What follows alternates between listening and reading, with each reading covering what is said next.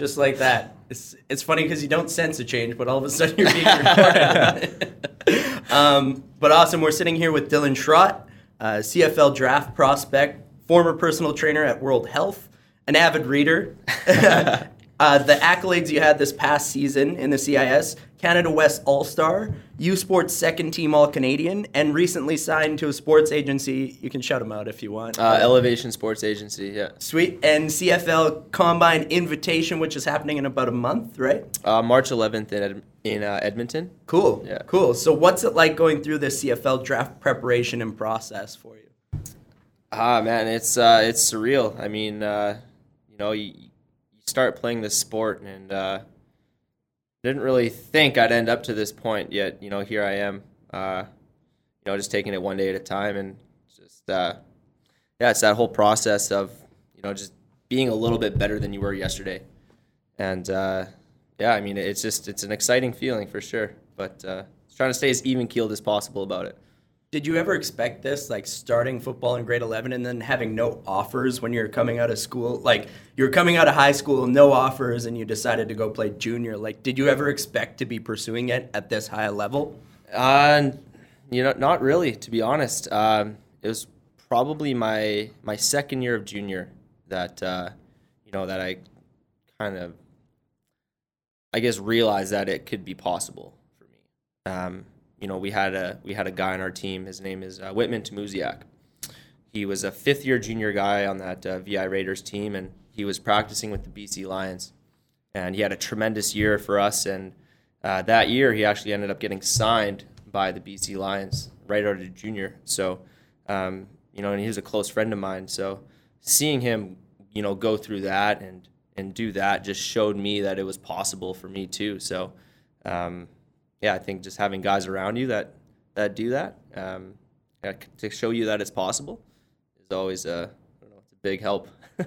I always found it strange because it was like I maybe had working out in gyms or like semi-private gyms and having people around that were like in the CFL. I never felt like it was cool when you like chatted with them, but eventually it came like, oh, they put in the same type of work ethic and like they're there as much as I am. So it's like, it does start to seem like the more time you're spending around those guys, the more you start to seem like this is possible. Like this could be something that's a reality for that they're me. Actual human beings. Yeah, they're not much different from you and I. Like, Well, that's that's the funny thing though, is like I even found. Like, I grew up going to football games and going to Bomber games specifically. So, like, I remember being the 4-year-old kid, and actually it was, like, the Midas Man used to come around. Like, I think it was Midas Man, but there was these ugly yellow footballs that they would toss into the crowd. And so I would be the cute little kid up front, and every game I would get, I think I had a collection of 20 of these footballs for a little bit. And then my parents eventually were like, we don't need these ratty-ass footballs anymore. No, I think that sticks out in my memory. But it was like the Milt Stiegels and the guy like Charles Roberts and whatever. Yeah. Like those were the names that stuck out for me and just started to make me love the game of football. Like I grew up in a hockey family, but then football took over and I ended up switching high schools to actually pursue it. So it's cool when these guys that you thought were larger than life, all of a sudden you go down that path and it's like, oh, I could be one of those one day. Yeah. Did you ever have a similar experience of like getting into football and just like seeing those guys succeed at that high level? Trying to think of a. So I guess, I'm going to answer this question, I guess, in two parts. So I found my passion for football. I was about 10 years old watching what I'm pretty sure was the Grey Cup, I want to say, Montreal versus Edmonton. And, I saw Ben Cahoon dive over the middle, make this tremendous one-handed catch. And it was the greatest catch I'd ever seen at that point in my life. And at that moment, I knew, I was like, I love this game. Like, I didn't start playing until I was older, but it was funny. Every year I'd ask my mom, hey, like, can I play football? And she's, no, it's too dangerous. And, can I play hockey? No, I'm sorry. Like, we can't afford it. So every year it was football, hockey, So I just came home one day in grade 11 and I told her I'm playing football. She didn't give her a choice. That's kind of where I found my passion for it. And when I guess the moment now where I realized that it could be possible for me, well, I just alluded to it a few minutes ago, but in 2016, I was playing junior for the Calgary Colts, and I was fortunate enough to be a part of the practice roster with the Calgary Stampeders. So just being around their facilities day in, day out, they're a very successful team, as we know. They just won the Grey Cup. But seeing all the work that they put in behind the scenes and, seeing just what type of people they have there, what type of athletes they have there, opened my eyes to, the possibilities that, I could one day be in that same position. Well, and then you went through some injuries in your junior career too. So was there ever a time through that where you thought, like, this might not happen for me, or you even considered, hanging up the cleats and retiring? Yeah, absolutely. There are those thoughts of doubt. So what was the situation? So the first year it was a contract dispute sort of between they wouldn't grant you your release from a team. Yeah. Was that from Vancouver or from? That was from the VI Raiders. So the head coach from the VI Raiders, he got a job coaching for the Calgary Colts. And it made sense for me. I was in the trades at the time to, follow him out there to Calgary and continue to play for him. Matthew Blocker, Coach Snoop, he's to this day, I love the guy. He's done tremendous things for my family and I. So what had happened was, the VI Raiders didn't grant me my player release to go play for him. I had an option to move back home and play for the Winnipeg Rifles, but just, at the time, that's just not something I wanted to do. I was already 2 years moved out in another city, and I wanted to continue to be away from home and go through that experience. So I decided to sit out a year, and I just played in a men's league, nothing too serious, and just focused on training. So the next year, it was March of 2015. It was about a month before spring camp. Playing in just a touch football game with my buddies, and I was playing quarterback, and I'm scrambling out, and I try to make a juke and make a guy miss, and just planted the knee wrong, and boom, there she went. So that was 2 straight years and almost 3 calendar years between my last game, or in between games, I guess. Wow. With the junior games. I can relate to that. So my football career, and it's funny because I find that sometimes you feel you have it just happens and you don't really have a say in what happened. Like, I wasn't scouted out of high school, and I actually a lot of my buddies from school went down to Okanagan or VI or went to BC to go play football. And I had an opportunity. It wasn't really exactly what I wanted. And so I ended up playing for the Rifles, but I got hurt 2 straight years coming out of high school. Yeah. And that's tough to go through. 2 years of not playing football is a long time. And it starts to, and especially it was preseason guys rolling up on my ankle and fracturing ankles. So it's like you spend 6-8 weeks in a cast and then a walking boot. And then and they don't realize that 6 months later, you're still trying to even out, your muscles. You have imbalances and things. Yeah. And then got hurt the next year. And it was again, going through this twice in a row. And it was do I hang these, the cleats up? Am I done? But what I really liked about it was I was passionate about the training, about playing football. And I was this is what I should be doing. So that's when I decided to walk on to the Bisons. Yeah. I was already going to school there, made the roster. Unfortunately, my position was stacked that year. So it was the Dembski, Keenan, and Coombs year.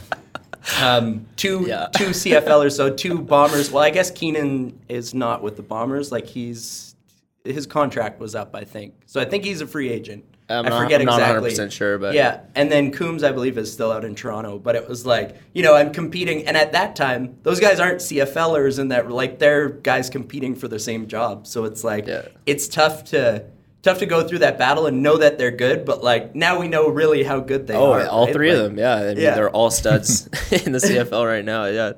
So, but then that led you to starting at World Health and starting to become a trainer. And then do you think that sort of put you on the path, and what was that like? Oh, absolutely. I always say that, the ACL tear was the worst thing that's ever happened to me. It's a blessing in disguise for sure. It's a very humbling experience, and it led me to to that, World Health and, pursuing well, I shouldn't say a career, but, a job, as a personal trainer. And the big thing was, there's so many people around in that facility that I can learn from, that I can, I guess, gather information on how I can, sounds corny, but be a better me. That they had this setup where, every month you're taking some sort of courses that are taught by the elite trainers that have been doing it for, 8 to 12 years or however long. So they're teaching these courses on, little things like mobility, nutrition, things like that. And it was extremely helpful for, me as an athlete, obviously, and me as a trainer wanting to, inspire others to be the best versions of themselves. So, it was a great experience, and I could definitely see myself getting back into it, down the road. Yeah, that's awesome that they kind of offer, or like you have these elite trainers kind of offering that knowledge down. I think that's super important, especially as a trainer. Mm-hmm.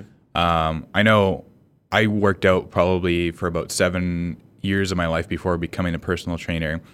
And I came into personal training thinking I knew everything. Just to realize how, and even today, like I know nothing. I feel like I know nothing. There's so much. Like mobility wasn't even in my head at all. Like that wasn't a word that existed in my vocabulary until I started training. Yeah. And it changed my life too, because I realized how bad my posture was, and it helped with my posture, and I teach it to my clients religiously. Yeah. And then things like nutrition too. I didn't have any idea coming into personal training, and that's kind of where I started to learn about it. And so it wasn't, to me before, it was just about lifting heavier and heavier weights. Until I dislocated my shoulder eventually doing that. So I kind of I always learn the hard way, but like when you went into personal training, like what was your idea of kind of like living healthy, and then like how did that change going into personal training? Oh, there was definitely a paradigm shift. Like you just said, I was just all about lifting heavy weights, and I'll do some sprints here and there. But yeah, learning, different perspectives on, from different trainers was huge, because there's like a lot of people kind of have their own backgrounds, right, or things that they're into. So everyone kind of brings their own little, I guess, flavor to the meal. Nice. So it was awesome for me to learn just different avenues that exercise can really benefit your life, and not just lifting heavy weights or just trying to run as fast as you can.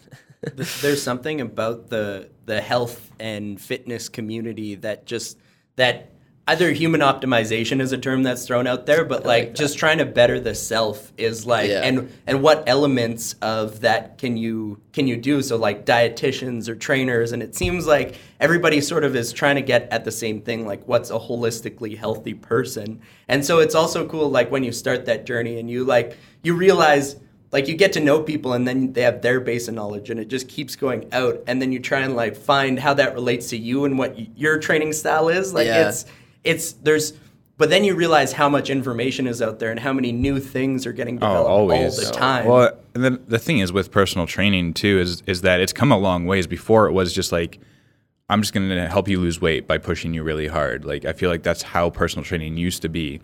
And now it's there, because there's this kind of, and there still is this wall between all these kind of different practices like massage therapy, mobility and training, and whether it's bodybuilding or whatever. There's always this wall between everything, and that's kind of sort of starting to meld together a little bit into this kind of one big package. Like, how can I help you get to your goals? Like, help you lose weight while maintaining like good posture and functionality in your body, like and offer things like, I know through Good Life they offer courses for things like fascial mobility, which has been a huge one for Good Life, and it changes people's lives where they like stop going to massage therapy and just get that instead. It's funny though, because you find what works for you. I think there's so much information out there. Like now everybody, like I'm not somebody who does chiro or anything, and it was sitting in an office chair and getting lower back pain, and it was like, oh, I got to do something for this. And then it was getting into yoga, and now I'm like, I couldn't imagine going a week without doing yoga, because it's like, yeah, my posture, my spine, like my mobility, and I can do things that, like, you know, being, I would say, still an athletic build and a bigger person, it's like I'm able to do these movements that, like, the skinny athlete that just lifts heavy can't do, right? Mm-hmm. So it's like, and then you start to see how all of this plays into it. So maybe, do you have any sort of training things that are out of the norm that you picked up during that time? Ooh, out of the norm. During that time, trying to think, like, and or just practices or things that you do. Like, I didn't really get into yoga too much until a few months before I moved back here. I actually just got back into it again, for this combine prep. It's I mean, I love it. Like, as you said, to get into those positions and, learning how to optimize movement, if that makes sense. Yep. But out of the norm, I wouldn't say when I was working as a trainer there was anything, like, too crazy, as I was still going through the rehab process myself. As I'd started working there in October of 2015, and I had my surgery in July. So I was about, roughly 3 months post-op. So there was a lot of it was just rehab and getting, ready for football again. I wouldn't say anything, I don't know, out of the ordinary. Like, it's hard to me to even think of, like, what's normal these days, It's true. I think there's so many, like, I even found throughout my football career, it was like you had guys that were more about powerlifting and certain things, and then it was like the explosive Olympic lifts and like being able to do a clean and jerk and a bunch of, like, heavy weight and stuff. So it's like there were different schools of thought and a lot of ways you could get to, like, that optimal level. And so it was, I would say at that time I wasn't really willing to go outside the box. It was like lift heavy, do those things, but, like, there's always new things being developed and new things to try. But it's super cool. So I'm seeing the toque that you're wearing. Is it a Bell Let's Talk toque? Yeah, not by accident. I was like keeping it on inside. I didn't even question it, to be honest with you. I'm like, it is that cold out in Winnipeg right now. But so why the Bell Let's Talk toque? I want to be a psychology major. That's what I'm studying in school right now. And I mean, like, let's get the conversation started early. I know that their promotion is for the 30th and whatnot, but at U of M we just had a Bell Let's Talk night on Friday night there with the volleyball and hockey games, and it's just like the mental health, I guess, issue is just something that I see that needs to be touched on a lot more than it is. So I mean, anything I can do to raise awareness to that and to try to help people through their struggles, I'm going to do it. Yeah. I think, one of the things we did here was initially we volunteered at, actually my time with the Bisons, we went out to Thompson and we were part of their suicide prevention program, flag football. Oh, cool. And that was a really interesting experience. But it's something, and even in this last year we volunteered, it was a former member of the podcast, Colin, and I went out to, it was a marathon, like a 10K and I believe 5K run, and volunteered our services for the day. And it was to do with suicide prevention, again, and mental health. So it's been something, and what I found was actually having conversations about how mental health and certain issues and addictions have affected me and my own family. So having those conversations and having those communities of people talking about, just being honest about their story is really important. That sense of community is actually one of the things that keeps us strong and able to, to power forward and be successful in life. Yeah, absolutely. So it is important, and that's awesome that's part. So, why this issue? How does it affect you? For me personally, it definitely hits close to home. I, last fall I had an uncle who passed away with schizophrenia. He was living with for a number of years. And like super close to me, my mother, she was having, symptoms of depression for, a few years. And then, we find out that it was actually due to celiac disease. Oh, wow. A gut disease that's causing this. And, I think that's another, misconception, I guess, is that, mental illness is not treatable and it's something that you live with and that you have to deal with. I think that, there are definitely, ways to treat it. And I think nutrition is a huge factor in all that. So once we kind of figured out, this is what's going on with her, get her diet under control, and all of a sudden, it's subsided in, a substantial way. I didn't know, is there a link between celiac and depression? Yeah. I guess something, your intestine, she was explaining to me this morning. I can't remember exactly what it is, but it's an intestine problem, and your body can't digest food, I guess, properly, and I guess it's linked to depression and inflammation as well, and that holistic health seems to be so much more mainstream now than ever before, like the different parts of a person coming together. And so it's you put your physical health, whether it's celiac, whether it's even an injury or anything, and it's those things can, the word trigger comes to mind, but I feel like that's becomes a loaded word now. But so if you're suffering with something physically, you can see how that brings down other aspects of your life. And so absolutely, to find ways to treat, whether it is celiac or some sort of intolerance to food or gluten or things, you can see now people who are maybe looking at things like diet and exercise levels and even sort of fulfillment and purpose are in that too, right? You can easily fall into this road of just negativity. And I've even found that through my injuries or even having too much time to myself, where it's you get in this stagnant mindset and you don't feel like you're accomplishing. So you have to reset and figure out exactly the trajectory. So it's you go through those lulls. And I think that's an important thing in terms of growth. So do you find that you ever went through things like that, times like that? Oh, yeah, absolutely. There are always times of struggle, and I don't think that people should just jump to the conclusion, I'm depressed, or I have depression. It's no, you're just kind of going through, I guess, the cycle of life, right? There's ups and downs in life, and how you respond to those adversities is ultimately how, I guess, your character is going to shine. And I guess just not staying down. Right? You're down but not out. There's always something to work towards and something to be optimistic for in the future. I completely agree with that assessment, and that sort of line of thinking is there's sort of a healthy level of you're going to go through ups and downs in life.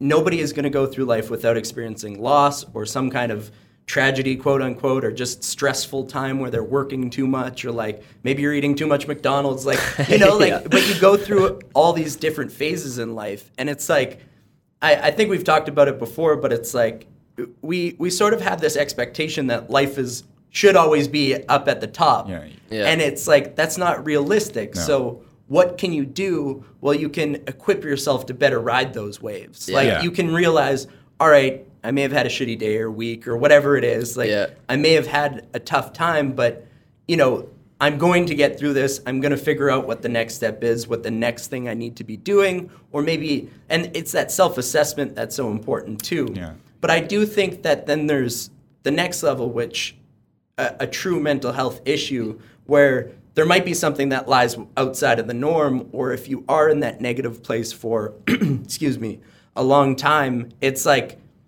there may need to be some sort of outside thing that comes in and helps that. So whether that is, pills can help people, but it's get through that troublesome time. Yeah. But it's that shouldn't be our first inclination. That should be an end game. Yeah. If you can't find an answer, maybe that can help you. And to me, that's sort of the Band-Aid on a bullet wound type of mentality. Yeah, 100%, it's 100%. Here's this pill. It'll get you through the next couple weeks, but I think for us, it's what's the sustainable thing that's going to help us throughout our lives? That should be a temporary thing to get through a temporary time. And the goal should be to get you back to that healthy level of riding the waves of life. Yeah, absolutely. Trying to find the root cause. And like you said, not just, putting a Band-Aid on a bullet wound. Like, what's causing this? Let's find out. Like,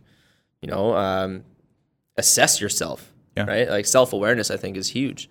So when you are feeling down, like, why am I feeling this way? Like, attack those feelings. Like, don't be afraid of them. Yeah. Face those. Yeah. So how did personal development get involved? Like, you're always reading books, whether it's sports psychology or things to help you grow. So how did that come about, and how has that helped you on your journey?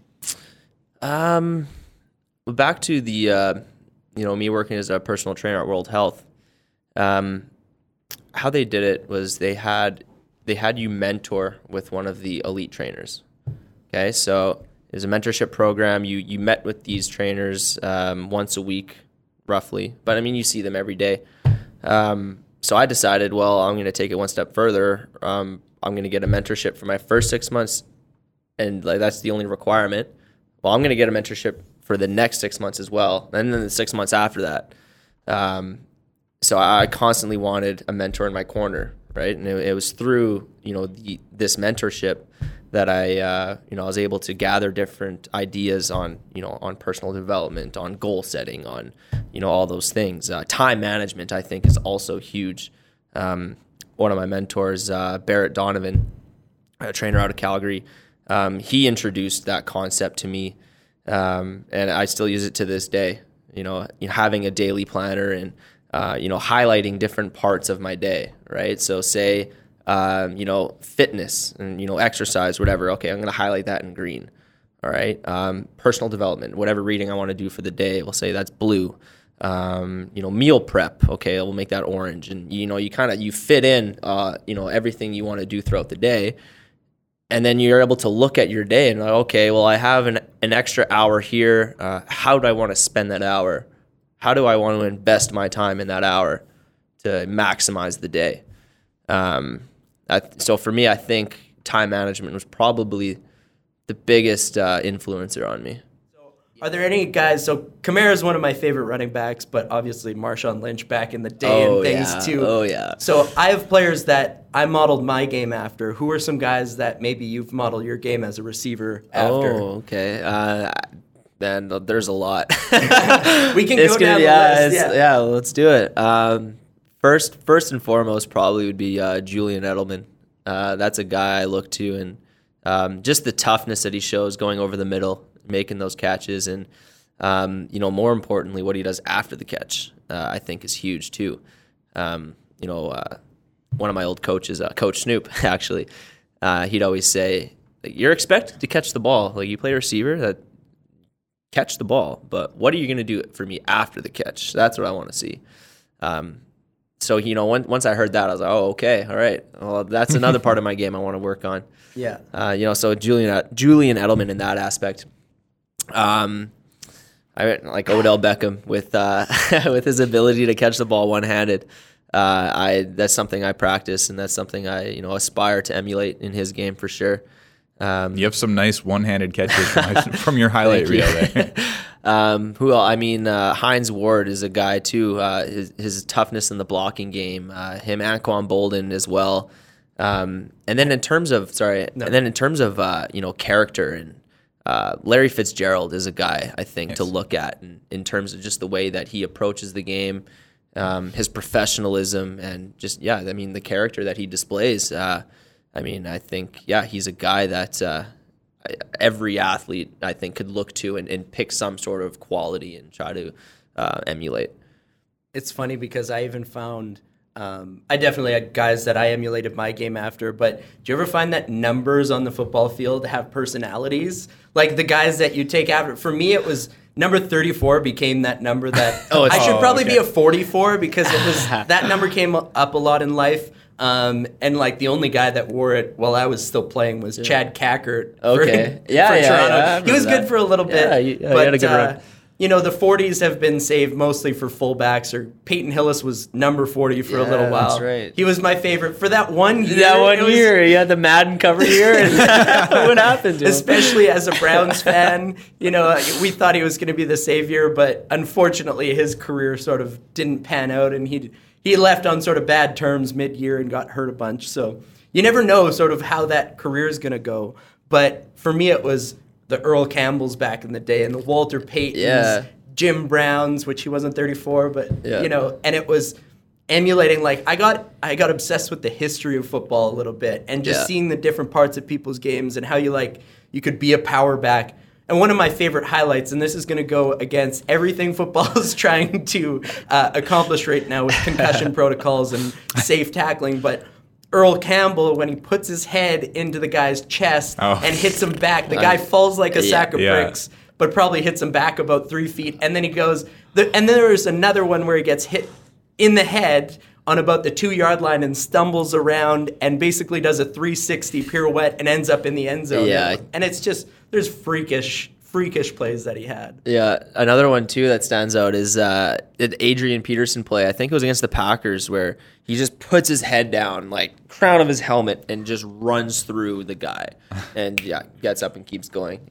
It's such it's strange because I wouldn't take back anything I did in my career, but I kind of worry about how my head is impacted long term. I mean, like that research started to come out about the same time. I mean, everybody's always worried about their kids playing sports because there is that risk for injury. So how do you feel like, I think the game is changing even at the grassroots level to more like you're going to start out playing touch or flag football at a young age, and you're only really going to bring tackling into it at about the high school level. So do you think that shift's going to happen? Like how have you seen the concussion protocols change? And then, how has that impacted the game too?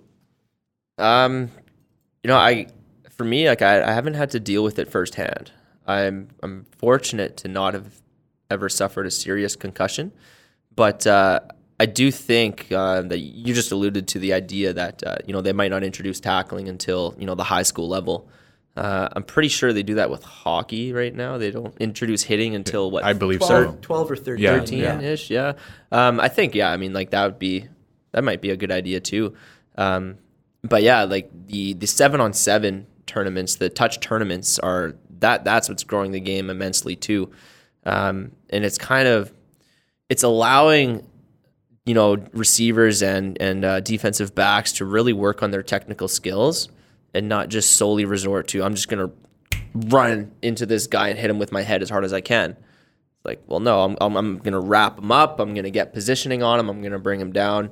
So I think those little details will make a difference down the road. Yeah, it seems it's evolving so quickly too. Like the thing I love about football is, to me, it reminds me, it's the closest thing to the gladiatorial arena. Yeah. Where I feel I'm a history buff and enjoy the Roman times and things. And that's always, it's like the raw emotion that you have to put into it. Yes, it's your skill and your will that are involved in playing the game of football, but it's that battle with the person across from you, and it's willing to do what it takes. I mean, I wish, for sure. I want to put on the Al Pacino Game of Inches. Yeah. So good. If that doesn't get you going about life or workout or whatever, Nothing you're not, you don't understand. You're not a human being. But that's what I love about football is the fact that it gives this ability for the seemingly impossible or like these amazing moments to happen. So, I mean, we talk about one-handed Odell Beckham catches. We talk about Earl Campbell running people over. It's like it gives that ability for amazing things to happen. And part of that is that raw emotion that goes into football. So it's at what point do these hitting rules get in the way of the game and like destroy the game that we love? Yeah. A guy that I watched growing up that I loved in terms of raw emotion was Steve Smith with the Carolina Panthers. Just so contagious. Like every first down catch that he made, he gets up and he's fired up for the whole game. And it's funny because like for me personally, I feel I perform at my best when I'm calm, I'm cool, I'm collected. And the odd time I'll have that emotion take over. And it's after usually a big play. But 10 seconds later, I'm immediately back to center and just, okay, next play. But in those moments when the emotion does take over, that's when I'm having the most fun for sure. Yeah, there's definitely, was even funny, you walking in here today, it's like there are different personalities of teams. And I almost find that there might be an optimal one, but the best coaches bring out their style of play. And I mean, at the NFL or CFL levels, you can bring in players that emulate the type of game that you play. But then there's also the coaches that are adaptable to who they have and the pieces that they have around them. For sure. So there's sort of that equal, you can bring in talent, you can bring in guys that fill the roles that you want on the team, but you also have to, like, there's different each team has a personality. And so I brought it back to St. Paul's versus Churchill 2008 and in a championship game, but we had the talented players, but we were very a loose mindset where it was we were just shooting the shit before the game, and we were like ragging on each other and sending jokes around, and it was like, but that was our way of staying loose going into an important game, and we knew what was at stake, but it was just, we didn't want to be overly aggressive. We wanted to be loose and just enjoying it. Whereas we played St. Paul's, who brings in the priest before the game, says a prayer, and they're all hand in hand in brotherhood, and they were really well disciplined and maybe less raw talent, but just that discipline and knowing where they were supposed to be and just having rep things time and time again until it's perfect. And that was such a great game. Like, we ended up winning by 2 points, but it was back and forth at the end, 28-26, which, funny enough, this year, so Vincent Massey plays St. Paul's, and it's the same coach that coached me, and it was 28-25 Vincent Massey won. So, and it's 10 years since that game. So I went, this is really nostalgic in a way. Like, you have there were so many echoes of that game. That's eerily close. Eerily close. Even how things went down, it was just back and forth and some errors on both sides. And then it was like, but they rallied together, the Vincent Massey team, and found a way to win, which it's cool that you can have those different mentalities, but then each team has a chance to win. Yeah. Like, St. Paul's has won tons of years in the past. Like, yeah. I think, as you just touched on, the coach is being able to adapt to the type of players that they have. Let's get back to the Patriots. I'm not a Patriots fan by any means, but like, for me, it's hard not to appreciate greatness, right? Like, you look at what Belichick and Brady have done over the years, and it's historic. Those two are the only, like, two constant guys that have been in that program. It's weird calling an NFL team a program. Dynasty, yeah. New OCs every year. Well, not every year, but every third year or so, they have coaches coming in and out. They have all these new players, and a lot of them aren't really high, like, first round draft picks, because they're in it every single year. But what they're great at is, okay, like, these are the players that we have. This is the talent at our disposal. How are we going to deploy this? And every year they're right there at 10-6, 11-5, some more so 12-4, and they're finding those ways to adapt, year in, year out. So yeah, I think coaching does go a long way. So maybe who is the best coach you've had, and/or the best moment you've had playing, or even game? Wow, that's okay. I know it's a two-part. That's question. A loaded question. Yeah. That's a loaded question.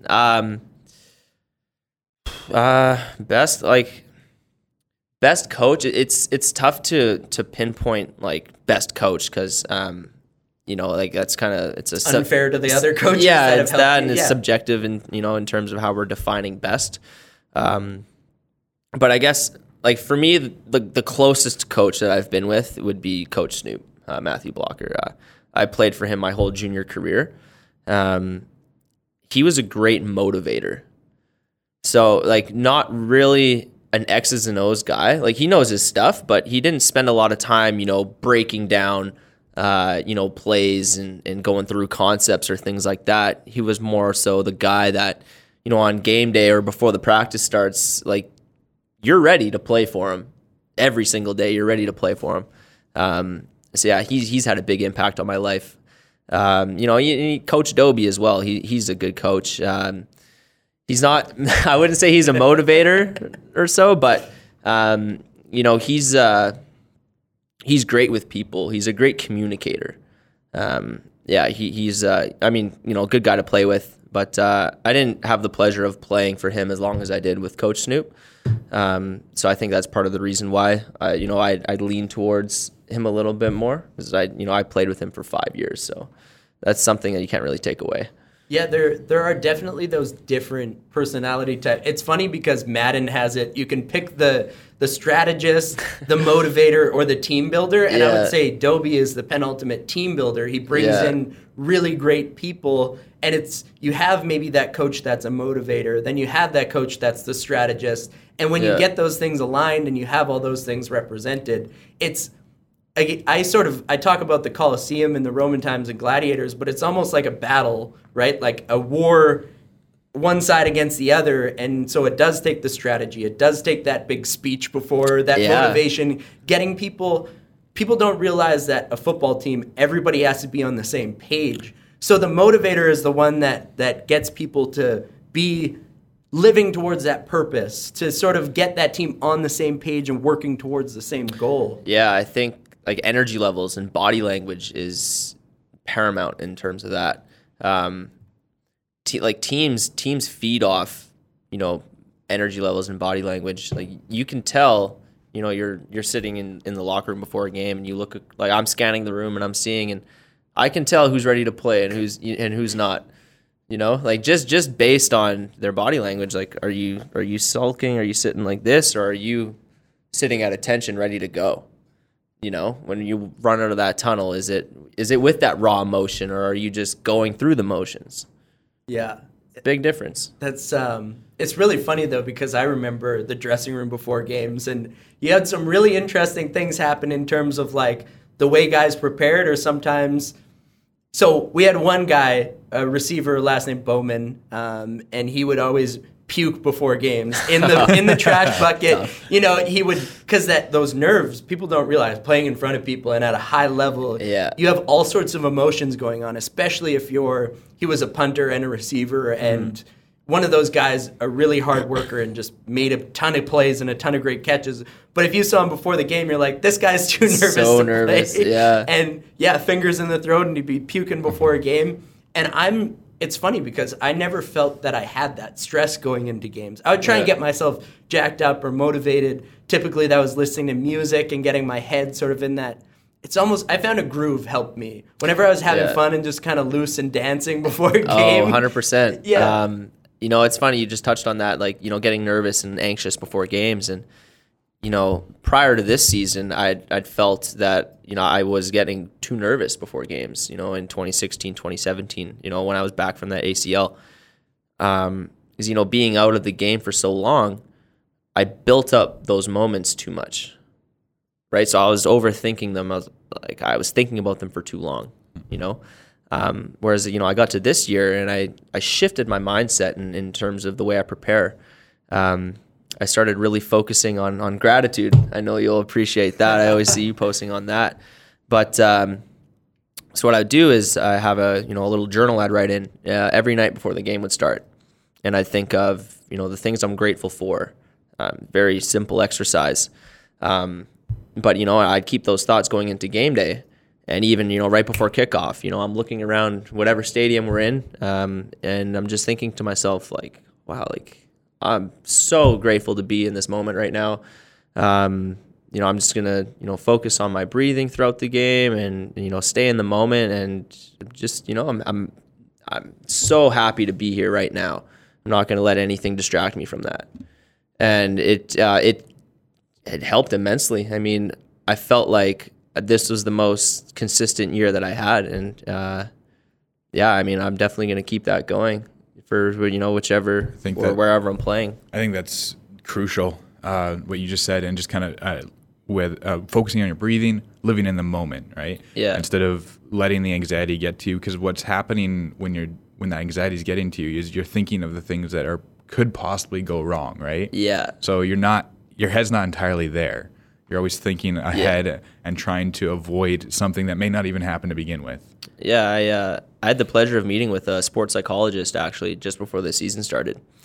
And one of the things she touched on was, focus on what's in your control, right? So outcomes, you can't control outcomes, but what you can control is how you approach, the process, right? For lack of a better word. So, for example, say I have a rep and I'm running, we'll say a corner route. Okay, I can't control how the defender is going to play me. I can't control if the quarterback's going to throw me the ball. I can't even control if I'm going to, make the play and catch the ball. Like I can't foresee that. All I can do is focus on, okay, how am I going to beat my defender and how am I going to make this play, right? I can't control anything else, so that's the only thing I'm going to focus on. And approaching it in that sense completely shifted my game, I think, for the better. I find that confidence was the biggest determiner of outcome in football. And it's almost not until hindsight that I realized that. But it was every time that the ball was thrown my way, and you have the self-talk even during a play, and it's hard to explain because you might not even consider it. It's so quick, but you have this, it's either a feeling, you're probably not self-talk more than the feeling of I'm either going to catch this ball or I'm not. I know exactly what you're talking about. Yeah. And so as soon as you get it in your mind, I'm going to make this play. And that's why it's crazy. Like you go up one-handed and you go, I'm going to find a way to bring this ball down.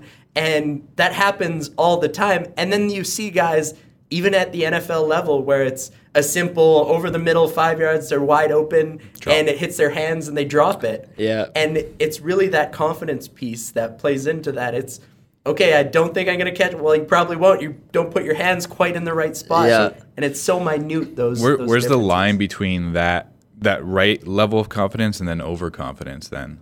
Yeah. Ooh, that's tough. I'm not sure how to even explain that one. Football players, I would say, ride the line of what that is. For sure. And it depends on what type of player you are, too, because I think there is the humble confidence, there's the in-your-face confidence, and then there's the cockiness. Yeah. And I find the cocky guys can be broken, where if you get in their head or if you get them off their game, they might be the best player. We've talked about Cam Newton before as one of those guys, but it's like if you get that cocky mentality, then you might bring that to your own teammates, and you don't want that. You want your team to sort of have your back at the end of the day. Yeah. So that guy that's me, for celebrating after. He's always comparing himself even to his own teammates. It's like at the end of the day, this is a team game. We play it together, right? Like you're not getting the ball unless the quarterback's throwing it to you. Unless the quarterback has the time to make the throw, right? Yeah. It starts with the 5 guys in front of him as well. Exactly. Right? But in terms of that, I guess walking the line of confidence, I strive to be that guy that lets my play do the talking. I've never been much for, trash talking the opponent or trying to get into their heads or anything. Because I feel for me, it takes my focus away from what I need to do in the game, right? So instead of, me, staying in the moment and, focusing on the next play, here I am focusing on the opponent and trying to get into his head. And I feel like it's counterproductive for me anyway. Like some guys, they're so high strung that they need that engagement to keep their focus, right? Because I guess, I don't know, maybe their minds wander or something, but it's interesting competing against different guys and kind of just, going against those different personality types.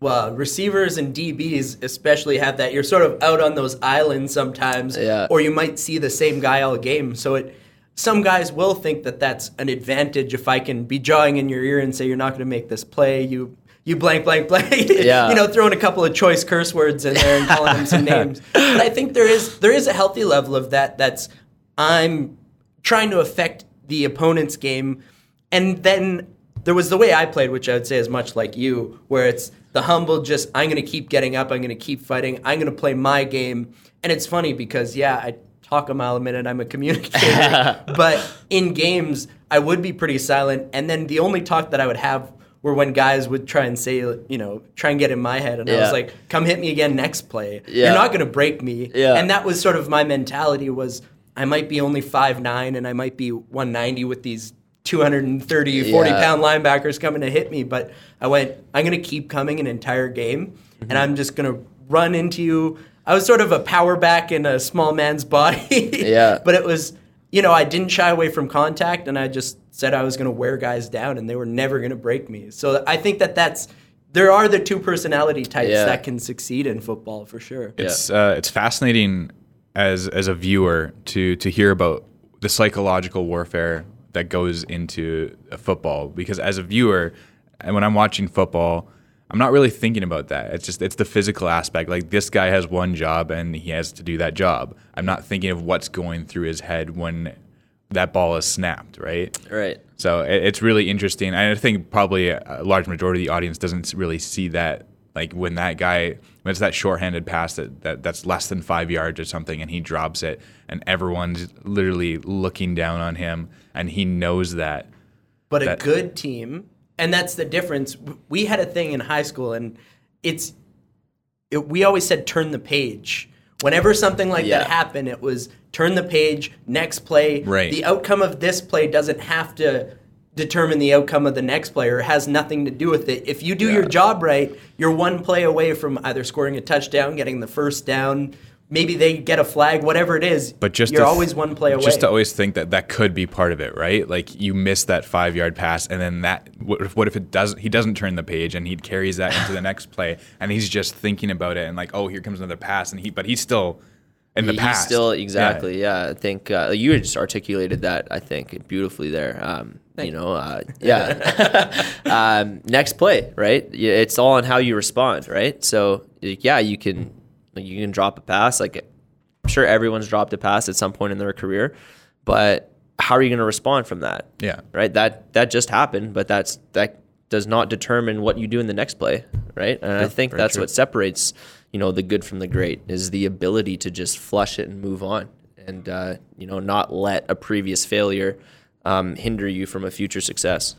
And that's why I think football teaches you so much about life, because such is life, where if you fail, you might fail at this or that or the other thing, but you can keep going and keep working towards whatever your goal is. If it's like getting a promotion at work, if you get overlooked the first time, you can either see that as a challenge that I should work better, more efficiently, get more done something, or you can say, oh, this isn't for me, I don't deserve it, this, that, the other thing. So that mindset, like football, I felt taught so much to me about life. So it's great that you can apply that then to other things too. I did want to know that favorite football play that you have. Favorite football play that I've made? That you've made, or even the game that you had that was one of those games. Okay. Favorite play, probably from this past season, where we were in Calgary, and I had a corner route, and it wasn't there initially. Quarterback was scrambling out, and he's rolling to his right, and he just points. It's like, hey, go that way, go upfield. So I, break my route, and I head upfield, and he threw it right down the sideline, and he put it in perfect spot for me. And, I was able to just go up, and I, go up with one hand and get 1 foot down as I got pushed out of bounds. It's probably the favorite play, that I've made in my career. It's a catch that, as a receiver, that you dream of making. It's weird. Like, I visualize things like that. When I get into, meditation, sometimes, I'll visualize certain parts of the game. And oddly enough, making a catch like that was something that I've thought of 1,000 times. What did it feel like making that catch? What was going through your head?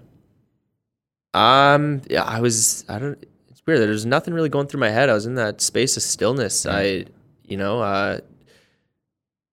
to kind of derive off a little bit. I was reading a book called Flow. Okay. I was just thinking that. I was thinking flow states when you were saying that. So you took it right out of my mind. Yeah. So, exactly. That book talks about the flow state.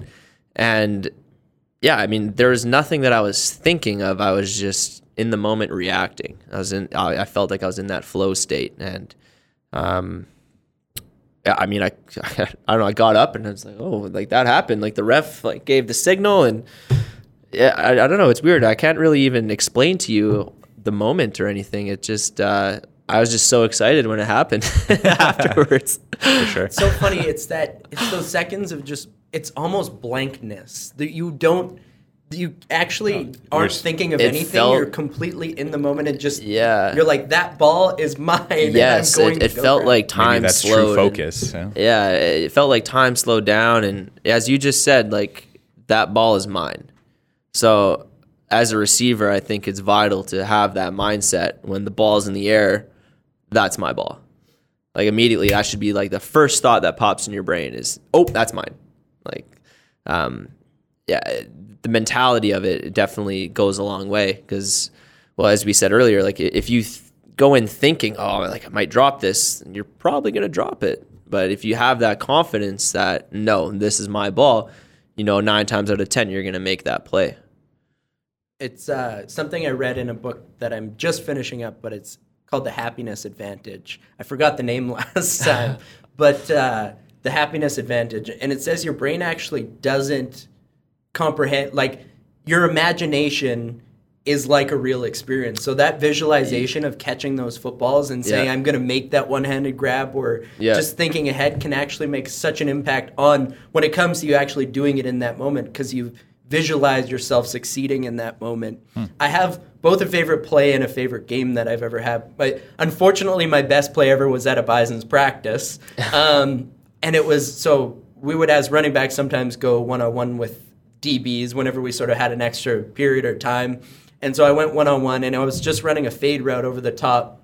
And so I stemmed to the outside a little bit. The guy comes up, and he's right on my hip, and he's got a hand in my face, and he's actually grabbing. It's practice, so there's not a ref about to throw a flag. So he's sort of pinning my hand behind, and I went, but I just saw it. It was a high throw, and I went, I'm going to find a way to catch it. I'm coming down with this football. And so I jump, and I pin it against the DB's helmet, and then spin in the air, and I catch it one-handed on my back. So it was one of those, and we had the O-line coach was right there, and he was like, that's the best live catch I've ever seen. And I'm like, shit, I did this in practice.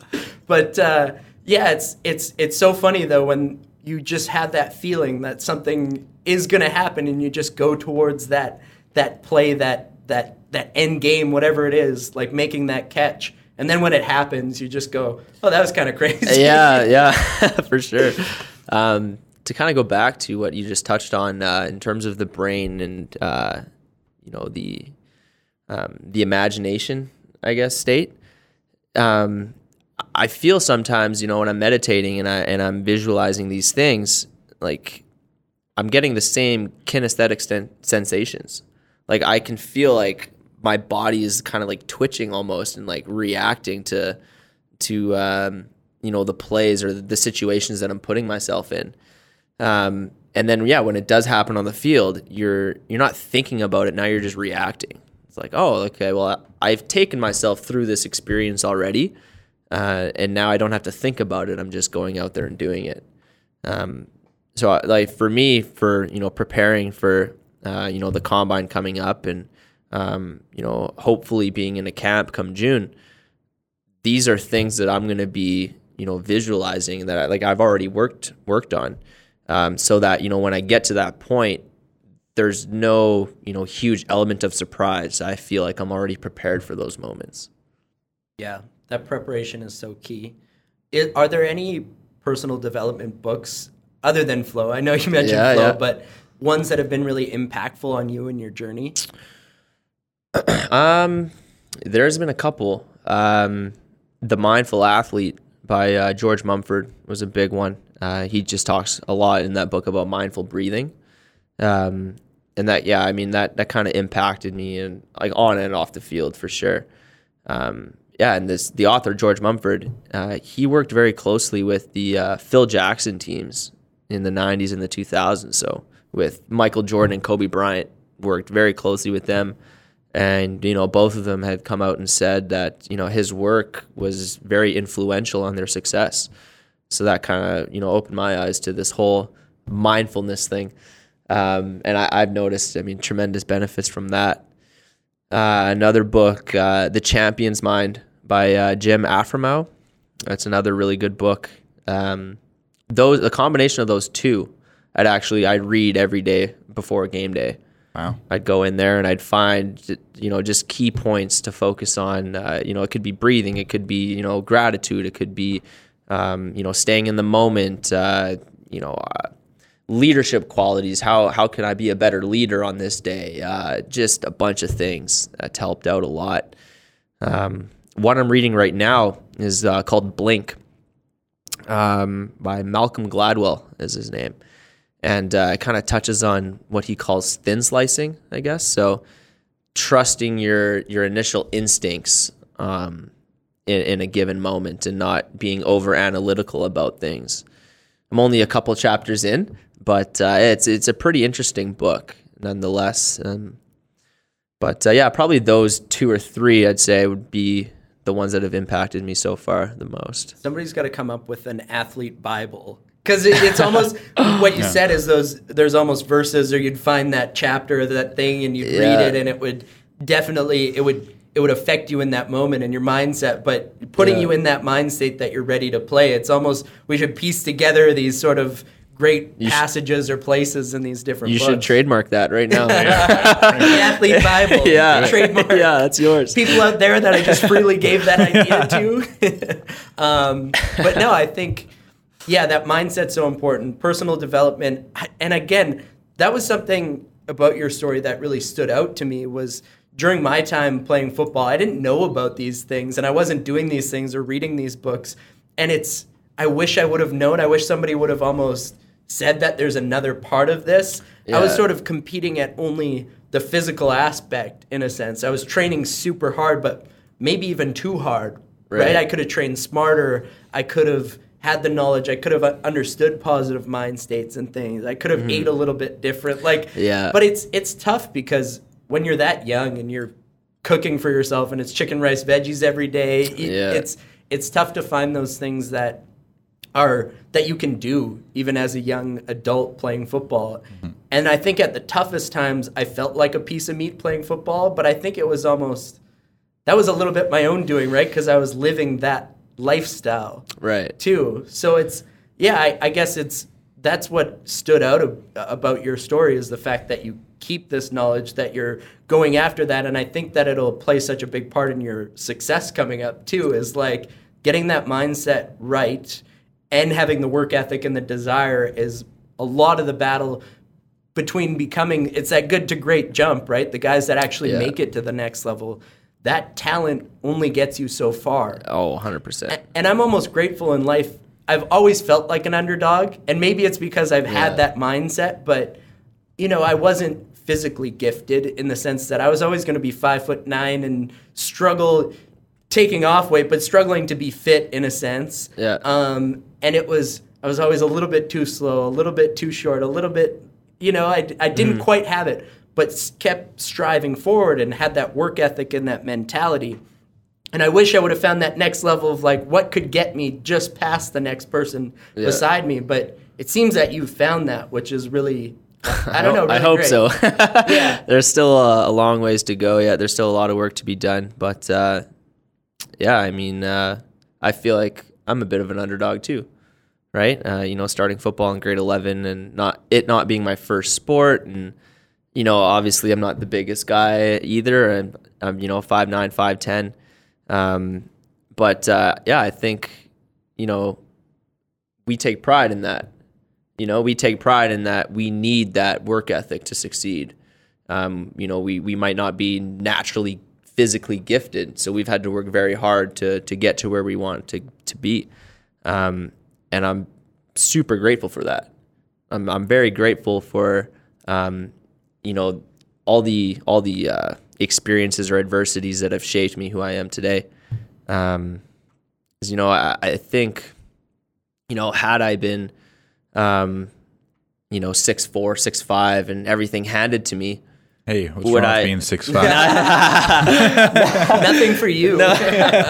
But maybe I didn't articulate that properly. But I guess if everything had been handed to me, I don't think that I'd have the same mindset or mentality that I have.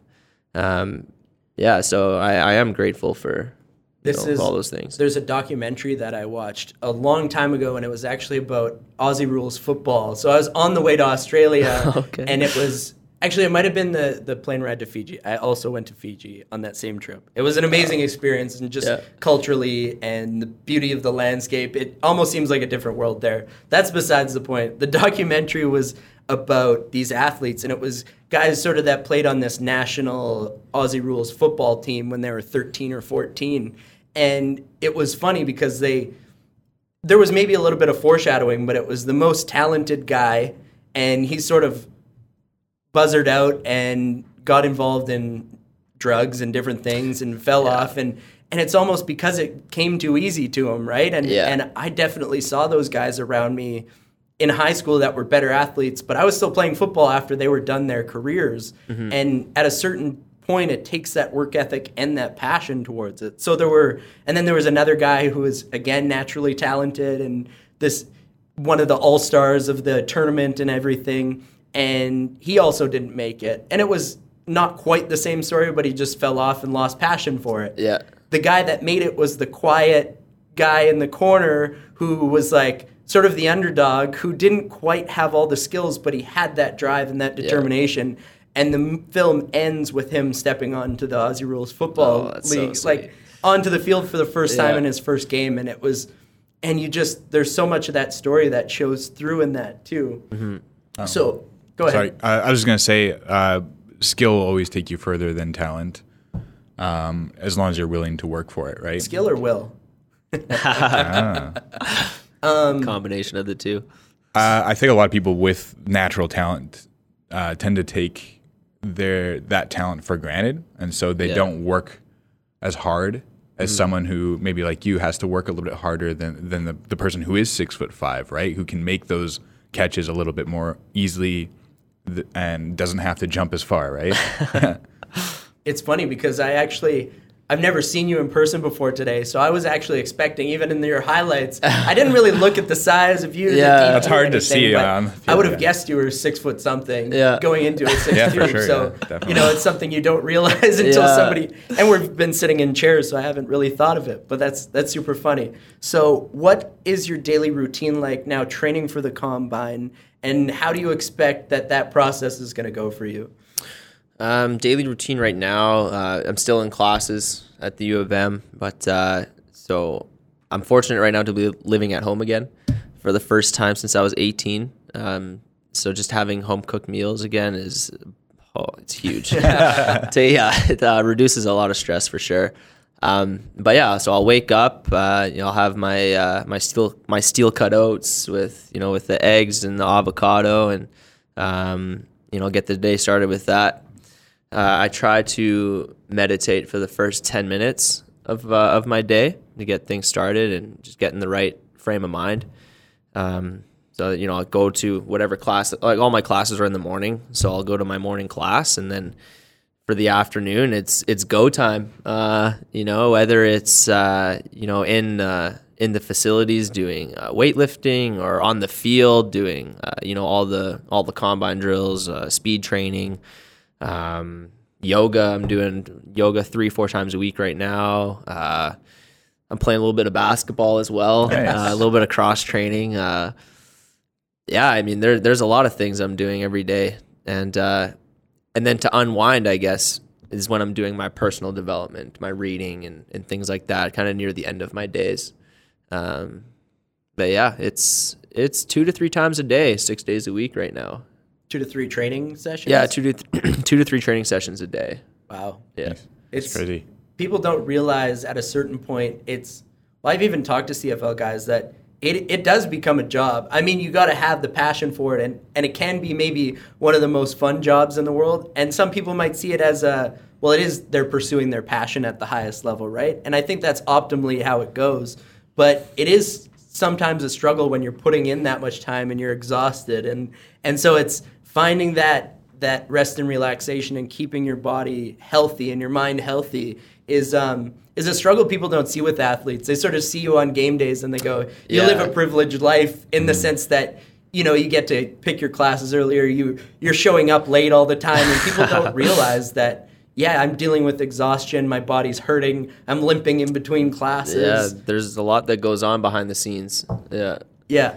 So what do you expect your draft, like, how do you expect that day is going to go for you, the combine, and how do you envision maybe in the best case scenario what's going to happen? Okay. So I'm going to kind of take a twist on this, but okay, so another book I read, The Power of Now. So it talks about, staying present and basically not having any expectations. So what, trying to approach it with that mindset of, I'm not expecting things to happen, but I'm going to be grateful if they do happen, right? So like a lot of our stress in life is our perceived, our perception of a situation, right? So I don't want to go into, the combine or the draft day and expect things to happen for me. All I want to focus on is being grateful for the experience and just putting my best foot forward. So to be honest, like I haven't really visualized, how I expect it to go, I guess. Like I've only visualized small parts of the process. So things like, okay, we're going to do one-on-ones at the Western Regional Combine. So, I'm visualizing the one-on-one reps. I'm visualizing, running the 40-yard dash. And funny enough, I played soccer growing up, and one of my coaches, like, he called me Cheetah. That was my nickname, was Cheetah. So here I am, I'm visualizing, okay, like, I'm a cheetah. I'm going to run as fast as I can at this 40 yards. Nice. But yeah, so just small things like that, trying not to, like I said, have any expectations for that day. But just being grateful for the opportunities and the experiences to come. Yeah, it's that put in the preparation time now, make sure your mind's right, but anything can happen, but be ready for that. And prepare your mind, prepare your body, everything. But come that day, just enjoy the process. Be completely present. Be there. And be grateful that you're there, because it's an opportunity to extend your football career and to play professionally at the sport you love. Like, it's when you have that in your mind, as opposed to, like, some people I think get caught up in it's having realistic expectations, I think, too. Is like, I'm going to bring my full self. I'm going to prepare as much as possible. But certain things, especially in sport, a lot of it falls down to either chance or fate, whatever you believe in. Mm-hmm. Yeah. But there's only so much you have control over. It's talked about. Exactly. You only have so much control. So is there any advice that you would have for people following a similar path to you, or something you wish you knew going into this that you know now? Oh, okay. Advice. It's funny. Like, just as you were talking, I just happened to look and I see this. Remember the guy who quit? Me neither. So I guess like that's the best advice that I could give to any young athlete out there is don't stop until someone tells you that you can't play anymore. And even if someone tells you that, like, just keep going until you'll know when the time is right for you to I guess stop playing. But if you're passionate about it, just go for it.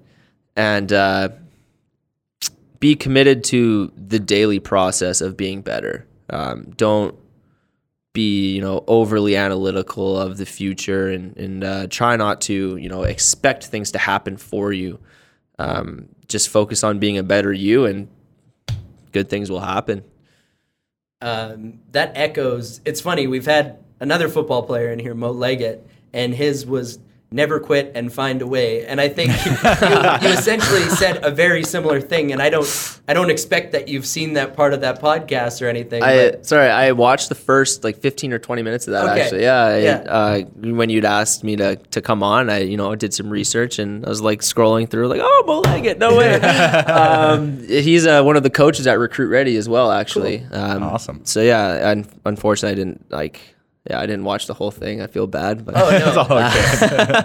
That was a long one. Yeah. But I saw the first 20 minutes or so, and kind of just really quick too. Something that resonated with me with what he said was, I forget how he worded it, but it was if you're if you're too scared to give your opinion on something, you're a slave technically, right? So like for me, I admire athletes who aren't afraid to be themselves, you know, who they don't just, you know, go by the book on everything. They're just themselves, and they you know, they stand up for what they believe in, and you know, they don't care what other people think, or you know, if it might not you know, be the best for PR if they say a certain thing, but if they believe in it, they're not gonna yeah, there's you know? it's funny because I find sport sometimes doesn't allow for that.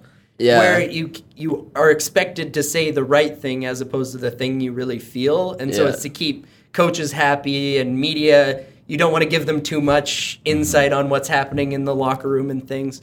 So I struggled with that a little bit when I played football at a high level. Was sometimes the locker room culture and my authenticity clashed. And I went, well, I can't really be my entire self. There were people that I could be that around that appreciated me for me, but it was, you know, certain ways I acted, the fun that I like to have. Like, some people didn't buy into the way that I played the game. And so it does sometimes feel limiting, and there can be, the unfortunate part is you get 80 males in a room. Sometimes the culture can turn toxic. Yeah. And I feel that I saw that a little bit, and yet that's not every single dressing room. You know, it sort of depends on your place in that locker room. Like, if you feel valued and you have that sense that you're an important part of the team, you become that much more successful. Whereas sometimes guys rag on you and like, they don't buy into the person you are. Like, you have to find the right fit for you, I guess. And so sometimes I worry about the toxic side of sport and even football and the masculinity in the dressing room. Yeah. So, well, it's funny, like, you know, you touched on, you know, sometimes guys say things that, you know, upset the media, or, you know, you don't want to give too much away in terms of what's going on, you know, behind closed doors. But, you know, when the athletes do give those, we'll say those cliche answers, like, people are just as upset, it seems. Yeah. You know, it's like, oh, this guy is, you know, he just says the same thing over and over again. There's no personality to him. And then when there is personality to the guy, they like nitpick every single little thing about it. You know, so it bothers me a little bit, but I mean, it is what it is, right? That's just when you got to tune out those people, right? Yeah. Like, their opinion ultimately doesn't matter to who you are, right? Yeah, exactly. Like we said, or you know, it's out of our control. So I'm not going to stress about it, right? Yeah. Yeah, it's nice when you can live authentically and be your complete self in a dressing room. So what's the most difficult thing you've had to deal with in your life, and how did you overcome it? Well, two things. When I was 10 years old, my stepbrother passed away. But it was when I was really young, sorry. When he was 5, I was 2. He started getting seizures, I guess. And it's a super rare disease. It's called Batten's disease. So these seizures start happening, and by the time he was, 5.5, 6 years old, this is weird, his mind state like reversed back to that of like a 9-month newborn. So like a 5-year-old basically unlearned, I guess, everything, became paralyzed from the neck down, blind, crazy. So the doctors gave him 1 year to live. So he was, roughly 6 years old at the time. So they were projecting him to live till he was 7. Well, he lived till he was 13, and I was 10. So going through that, and when he had passed, and kind of seeing how it affected my mother. It was her son from a previous marriage. At the time, like, I understood obviously like what happened, but I didn't really fully grasp like the magnitude of what had happened, if that makes sense. Going through that was a big hurdle, I guess, in terms of how I overcame that. I'm not really, I don't know. I was 10 years old. I don't really have an answer for that one. That was a life-changing experience for sure. And then the ACL injury, I mean, that's the next thing I think that probably shaped who I am today. And I'm grateful for both, because I think both have a lot of lessons in them, and how, yes, today is a dark day, but there's always a brighter future ahead if you're willing to pursue that. I think of the yin and yang with that, is there's always the light in the darkness and the darkness in the light. And, and so it's that hope when things are going negatively, or you have to, when you suffer loss, or you go through an injury, or you go through those negative times. It's like, if you have hope that things will get better, and you keep showing up, keep putting in the work, and keep an eye on yourself even, and keep your mind state healthy. That's important, and you got to be hopeful, because the adverse to that is despair. And when you live that way, it's a rough road. Like that's when you can make a hell on earth for yourself, is just living in that pit of despair. And I've been there before. I've been to that dark, depressed state of just like, what the hell is my purpose? What am I supposed to be doing? Yeah. And yet those things that put us there can sometimes allow us to live the life that we believe in, or that we're supposed to, depending on how you view that. But it's like, is it fate or chance? Who knows? Are they sort of interrelated in a sense? But it puts you on that path, and then can lead to a crazy amount of growth. Yeah, for sure. I think, a mindset that's really helped me, or we'll say, I guess, a sentence. It's as simple as a sentence is, what is this moment trying to teach me? So, any time that, we go through adversities, is instead of thinking, oh, why me? Why did this happen to me? Approach it to, okay, like, what is this experience trying to teach me right now?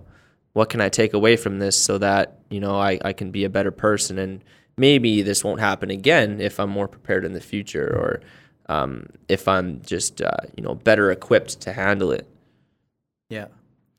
Very similar to kind of like how I approach anything I try to approach anything that happens to me, and it's because you can't always control the outcome, right? Yeah. But you can choose what to do about it. Yeah, exactly. So that's what I always try to come out with. It's not, don't put yourself down, like do something because of it. What is your goal with football, and what do you hope to achieve before your career is done? My goal with football is to use the platform to inspire others to be the best versions of themselves.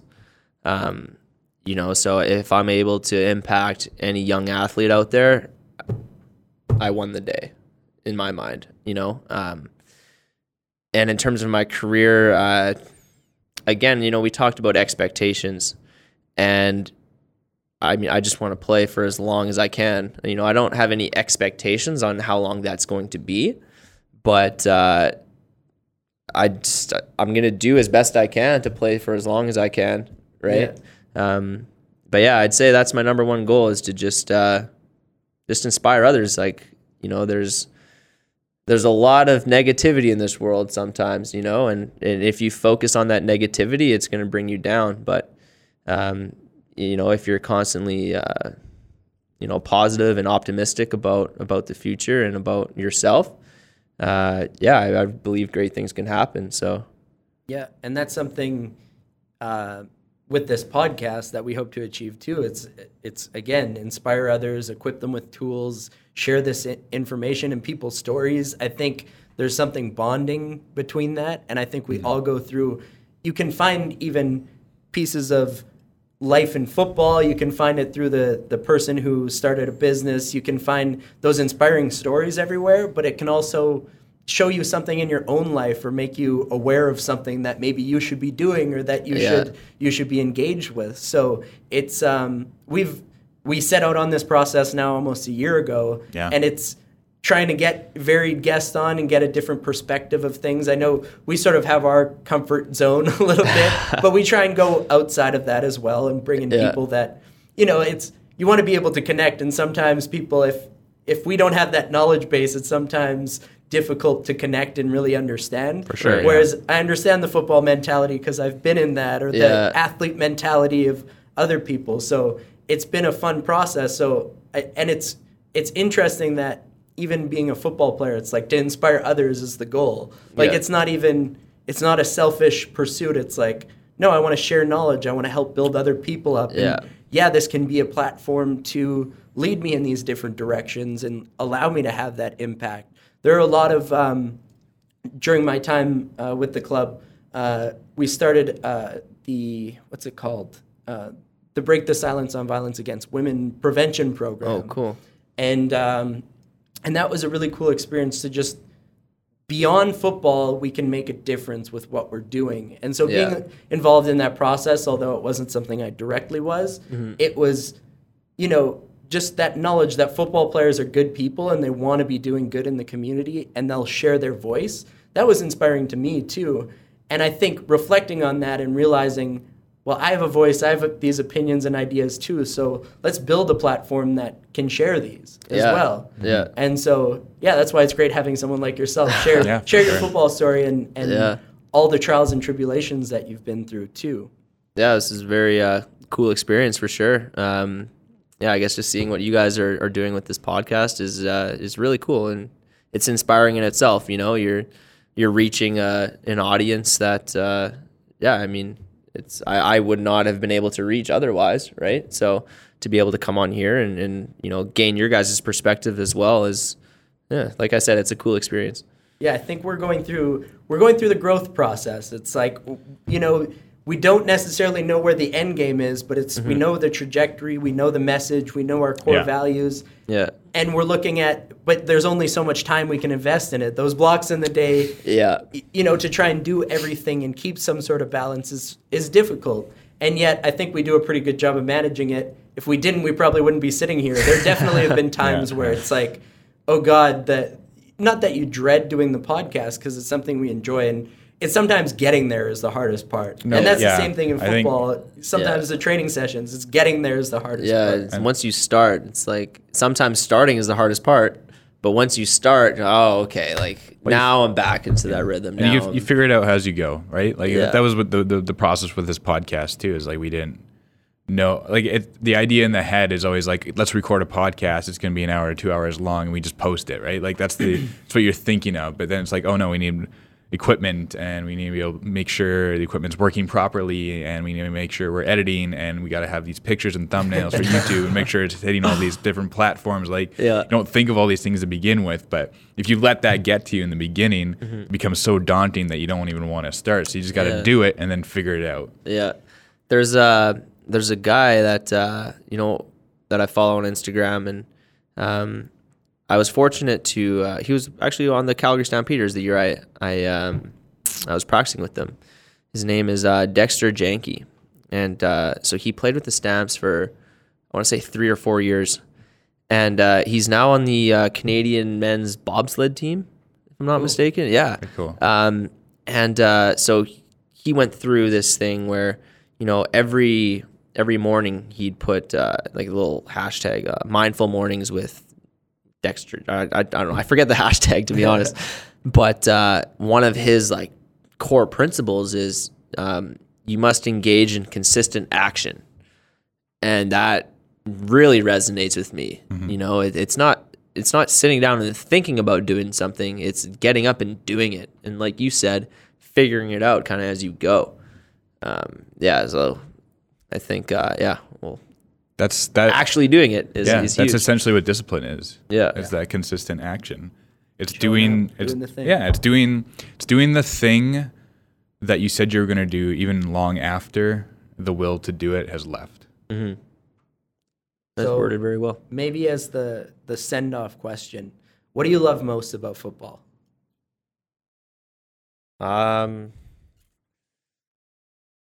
Just the competition. For me, I love football. I love the sport of football. It's my favorite sport. But I love a lot of other sports as well. Just based on, just that competitive environment that I'm going to win and you're going to lose type mentality, just lining up across from a guy and just seeing who's better on that day, or pushing yourself. It's as far as your your limits will allow. I'd say that's probably the number one thing is I love to compete. I love to win. I mean, like even playing 2K with my buddies, like I'm not trying to lose. Yeah. I'm never trying to lose. I'm trying to win every single time. So yeah, I'd say just with sports in general, you know, I think competition brings out the best in ourselves. It introduces people to their character in a sense. So yeah, I'd say that's probably the number one thing for me. Yeah, it definitely shows you what you're made of when you pursue something to a high level. And I thank football for so many lessons. Like, it showed me what work ethic was. And when you learn work ethic, you can then learn to apply it to just about anything in life. So I think that that's what sport can do, and especially competition. I think there's the negative side of competition, which, you know, there is performance enhancing drugs, and we see some of the, you know, you see the punch drunk boxer at the end of his career where he's gotten hit too many times. So there's like there's that negative side, but there's also the opportunity for self-development, amazing things to happen, building self-confidence, allowing your energy to be put in that positive place. So it teaches you so much. Oh yeah. And I think the game of football especially has saved, I would say, saved a lot more lives than it's hurt. Yeah. And that's not to say the hurt doesn't exist and that people don't get concussions or suffer sort of through the system, but it allows people to pursue their highest self in a sense. Like it allows for that energy to be put constructively where it could be put in terms of gangs or just negative lifestyles. Like, you don't know what people might have ended up doing had they not had football or their sport as that release. So absolutely. Yeah. I mean, like for me, like I went to Sisler High School in the North End. I mean, there were all those other avenues around me that I saw, but, you know, football, like as you just said, it's saved a lot more lives than it has hurt. And I think I'm definitely one of those people. In terms of like, you know, reaching your highest self, like you explained it in a really great way, I think. That was, I mean, you pinpointed pretty basically everything that I have moments of genius and then bouts of crazy tangential thinking. I think that's how my brain works. I like to explain it to people like a Family Guy joke where there's segues sometimes, cut scenes that go somewhere completely different. Yeah. But then I go back to the story and then I try and have some sort of, we're sitting on the couch and then there might be something good at the end that you come out with. Yeah. Great show. That's funny. Yeah, no, that's I love ridiculous comedy, so that goes along with my likes as well. But yeah, no, I appreciate that. But it's, that love of sport, that love of competition and getting better. And so I guess to send us off, like, we wish you the best of luck in the CFL draft and through the process of the combine and the rest of your training. I'm sure it's stressful at times and you're going to 3 sessions a day, but the fact that you're still staying on top of stuff like personal development and this mindfulness, I think will give you this edge. And I feel like definitely, I sort of see within your story that you will be successful in whatever you do. And so hopefully that's football and hopefully a team takes a chance on you. And I would bet on it. And sure. I hope that for you too. You have the best mindset, I think, going into this that you could possibly have. I appreciate those words. Yeah. Thank you guys. Thank you. And thanks again for having me on here. This was a blast. Awesome. Yeah, hopefully lots of interviews in your future. The thing that's nice about this too is this isn't a 2-minute clip on TSN. It's like we get to sit down and 2-hour clip. We get to bring people in and really dive into their stories and what makes them tick. And it's selfishly it helps us build, but we hope that other people take things, and then the fact that others get to learn from it too. It's it's great to have that too. So we're happy to have you on and share your story, your football story and life story and your mindset. And we wish you all the best. So. To send us off, where can we find Dylan Schrott? Is there anything that you'd like to share with listeners and viewers in terms of Bell Let's Talk or websites or anything else you're involved in? Social media, info. Okay, I guess, you can find me on Instagram. I'm not on Twitter or anything. I try to limit my social media intake. but it's at Shooter 6 with 4 O's.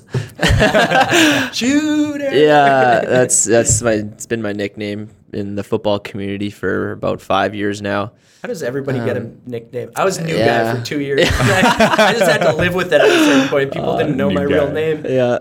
But yeah, I guess and then I guess in terms of the Bell Let's Talk thing, I've said it a few times, but there's always a brighter future ahead. So don't let today's struggle hinder you from pursuing your maximum potential as a human. Just strive to be better than you were yesterday. And I think, if you approach it with that mindset, great things can happen for you. So in terms of the mental health aspect as well, there's places to call, but it's also being willing to open up and be vulnerable and share your story. Yeah. I think is really important. And you'll find that there's a ton of supportive people around there. We're destigmatizing it. We're not finished with that mission. Mm-hmm. There are still sort of the preconceived notions and the stereotypes on it. But yeah, being willing to be vulnerable, share your story, and build each other up, and be supportive of others going through their struggles as well. Yeah. So just as that, but there are places to call and people that care, I think, is a major thing. Absolutely. Just for me personally, like whoever is going through anything out there, my line's open. I'm always open for a conversation. So, don't feel like people are going to judge you if you're coming out and sharing your story or sharing your struggle. There's always somebody out there that cares enough to listen and to help you out. So definitely. Yeah. People are there, and people are there to listen. I actually reached out to somebody yesterday and tried to get them talking, but it's also letting people know that you're there, I think, too. Like sometimes it's like you're less likely sometimes to reach out to a stranger than somebody you know. So just sharing with that person that you're there for them regardless of what they're going through is another piece to that as well. Yeah. And as always, did you have anything else? I think I'm good. Okay. Just one more thank you to you guys. Sure. It was a great experience. Awesome. We're happy to have you. And as always, we're Be The Change YPS on Instagram, Facebook. We do have a Twitter. We're in the midst of starting one. We've also tried to start Reddit and things, but it's trying to keep up to date on all this. We try to limit our social media too. Yeah, we need to do a better job, but yeah, trying to limit social media can be difficult at times. Yeah. And always, if you have anything for us, if you want to reach out to us, we are an ear to listen as well, but we have the email at info@bethechangeYPS.com. Announcements, we actually did upload a short video of our taste test of Happy Honey. So that is something that we're going to try and start doing, is doing shorter clips that can be helpful or at least informative to you out there listening. Subscribe where you're listening, either on YouTube, Spotify, wherever you happen to be enjoying this podcast. And once again, thank you, Dylan Schrott, for sitting down with us. Thank you very much. And all the best to you. And take care out there, people. See ya.